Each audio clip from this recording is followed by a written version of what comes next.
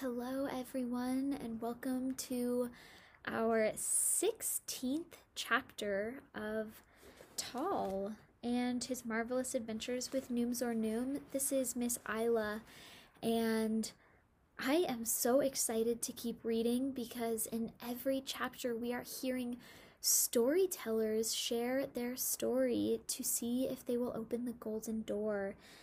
And in our last chapter, we heard from Repper Tep Tep, who did tell what I thought was a very good story about the Bantaguma, and alas, the golden door did not open, and at the end, Repper Tep Tep was thrown into the dungeon. I'm getting a little bit nervous about Noomzor Noom and what story he will choose to tell the golden door. Let's see if this will be the chapter where Noomzor Noom tells his story or not.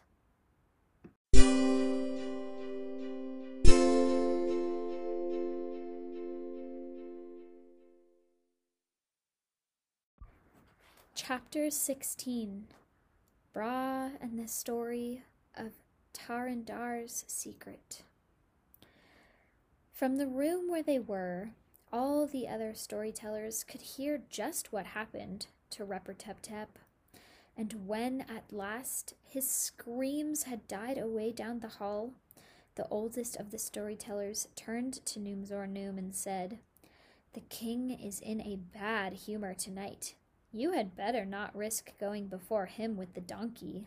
There is no telling what he may do." "Let him do what he pleases," said Noomzor Noom. "I am only doing the best I can." "I know that," said the man, whose name was Braa, "but you saw what happened to Repper Tep Tep. He, too, was doing the best he could." "But it isn't very good," said Noomzor Noom. "He shouldn't have behaved the way he did."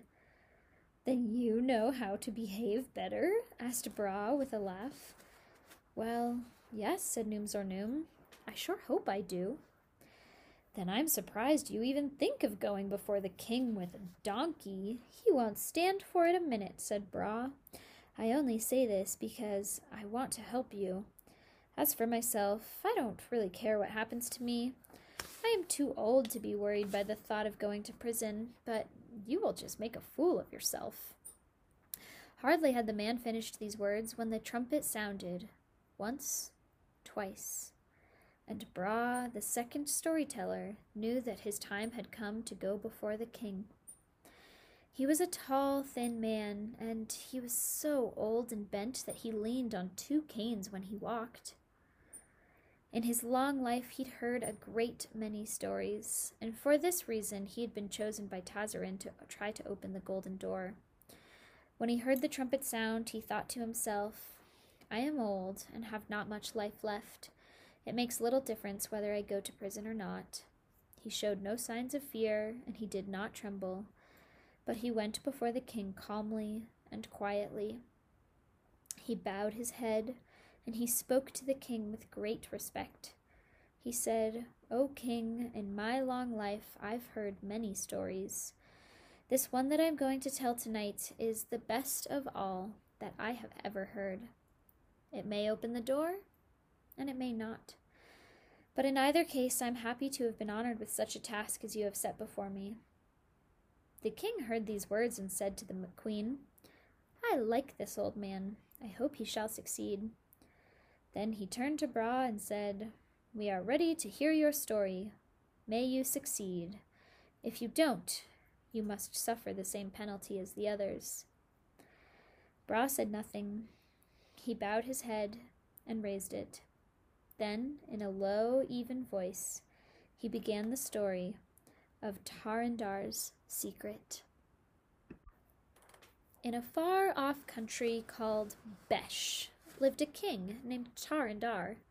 For 90 years he'd been king, so that no one in Besh knew of any other ruler but Tarandar. All his people loved him because he ruled them well and made them happy. And everyone dreaded the day when this good king would rule no more. Tarandar was old. He had a long white beard and silvery hair. and when he walked, he leaned on a cane, for his legs were stiff and his back bent. So he spent most of his time sitting in the palace, where he looked after the welfare of his people and did all he could to make Besh the happiest kingdom in the world. But his mind was troubled, for he had no son. He did not know who would take care of his country after he was too old to rule. This worried him much and made him very, very unhappy. One day, as he sat wondering about the future, he remembered a secret his father had told him. The old man had said, "Tarindar, remember, should you have no son, recall the scroll. It is hidden behind a stone in the tower. Touch it not unless you have no children. If you have children and touch it, then you will die, and the kings of Besh shall rule no more." It was so long ago that his father had told him this that Tarindar had forgotten most of what he had said. While he thought of it, more and more came back to his mind. The scroll had been put in the tower wall by the first king of Besh. Ever since, for over 1,000 years, it had lain there untouched by any king. All of the kings knew of it, but none had needed to consult it. The secret had been carefully kept and only passed on from father to son. For if the secret had become known to anyone else, the charm of the scroll would be broken. This much Tarindar knew. But what the charm was, and what was written on the scroll, neither Tarindar nor any other king could say. At last, Tarindar decided to consult the scroll. One night, after everyone in the place had gone to bed, he took a lantern and started up the tower stairs. They were narrow and steep and wound up and up like a corkscrew. Every few steps, Tarindar had to stop, for his legs grew tired and he was out of breath. Finally, he reached the top and entered a small round room. It had nothing in it but a bed, and the walls were made of blocks of blue stone.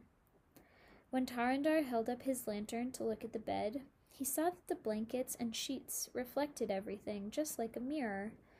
So he set his lantern on the bed, and the light was scattered all over the room. Then he sat to work to look for the scroll.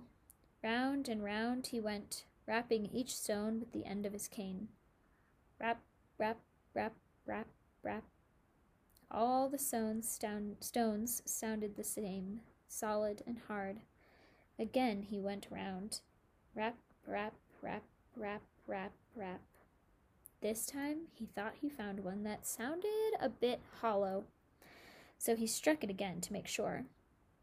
Then he struck the one next to it so as to compare the sounds. After this, he was satisfied. There was a difference. So he pressed the palm of his hand flat against the stone to feel it. What was his surprise when his hand stuck? He started to pull it away, and the stone swung open like a little door. There, right before his eyes, was a golden scroll lying in the hole all tied up with a silver ribbon. He took it out, untied it, and unrolled it, and spread it out on the bed by the lantern. On it, written in beautiful jeweled letters, was this: Ali Mali Beshi, Karanda, Karanda, Karanda, Meshi True Migam, Ina Stella, Ina Dima, Ina Kreska, Meshi Aga Lunta, Agacha. In our language, this means, "O childless king of Besh, greetings, greetings, greetings. Take 3 snowflakes, 1 a star, 1 a diamond, 1 a crescent. Take water from the river Lunta. Drink." Tarindar learned the writing by heart. Then he put the scroll back where he had found it. He pushed the stone into place, took his lantern, and went back down the stairs. For many days and many nights, Tarindar pondered over what he'd read. He could see but one meaning in it. He was to mix the snowflakes with the water and drink. But where he was to get the snowflakes and how he was to get the water were questions he could not answer. There was a river called Lunta, but it was so far away and so high up in the mountains that few people had ever been there. He knew the river ran through snow and ice. He didn't know what shapes the snowflakes were. Even if they were the right shapes, how could they be brought back here to him without melting? He couldn't go to where they were. He was too old now, and too weak. At last, after much thought, he decided to send men to the river Lunta to see what they could see. So he called together the bravest in all the kingdom and spoke his wish. When the men heard it, they were sad, for they did not think it possible to carry out Tarandar's wish. But they loved him so much that they said they would go. Tarandar fitted out 100 men with all they could possibly need and sent them off to the Lunta. For a whole year no word was heard from the men. Finally, they came back thin and worn out. They told the king they had seen the river. It was all purple and so cold that none of them could go near it, to say nothing of getting in the water. As for the snowflakes, they had found every shape but the 3 the king wanted. When the king heard this, he was sad. He did not know what to do. So he called for more men and again sent 100 off. They too went away for a year and came back with news that they had found some star-shaped flakes, but they couldn't bring them back because they melted. Then the king sent off 100 more. They found the diamond-shaped flakes, but were not able to bring them back without melting. Finally, 100 more men went and came back with the news that they had finally found the crescent-shaped flakes. So Tarandar knew the snowflakes could be had, if only some way might be devised of getting them back before they melted. Already 4 years had passed by, and Tarandar was becoming very, very old. And he had wasted so much money fitting out the men that his people began to think him mad. They could not understand what on earth he wanted of the snowflakes and the water from this purple river. He is getting old and foolish, they said. He will waste all of the money in the kingdom before he is through.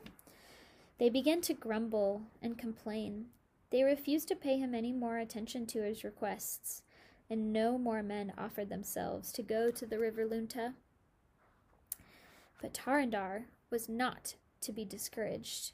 He called for his goldsmith and said to him, "Make me a big gold jug, just as big as a man can carry. When you make the stopper, make that of gold too. Only hollow it out and make a lid for it so that it will be like a box, but it must fit the neck of the jug exactly. This you do, and have it ready for me tomorrow." The goldsmith obeyed the king's orders.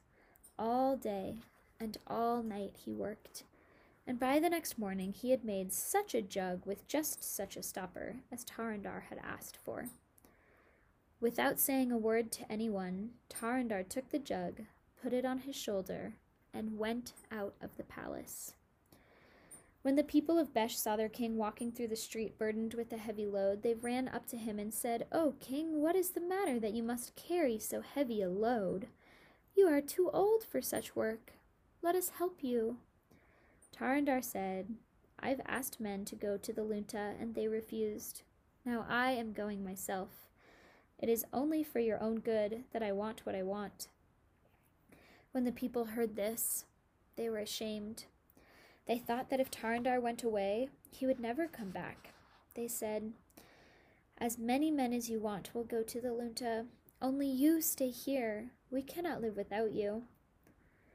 The king said, "As you wish, so I shall do. But I want 1,000 men to go to the Lunta. 900 of these are to carry wood as near the Lunta as possible. They are to build a fire so that the other 100 men may be kept warm while they go to the river's edge and fill this jug with water. After the jug is filled, let them get the snowflakes and put them inside the stopper. The cold of that water will keep the flakes from melting. This is what I want done. Will you do it?" Straightway 1,000 men offered themselves to go.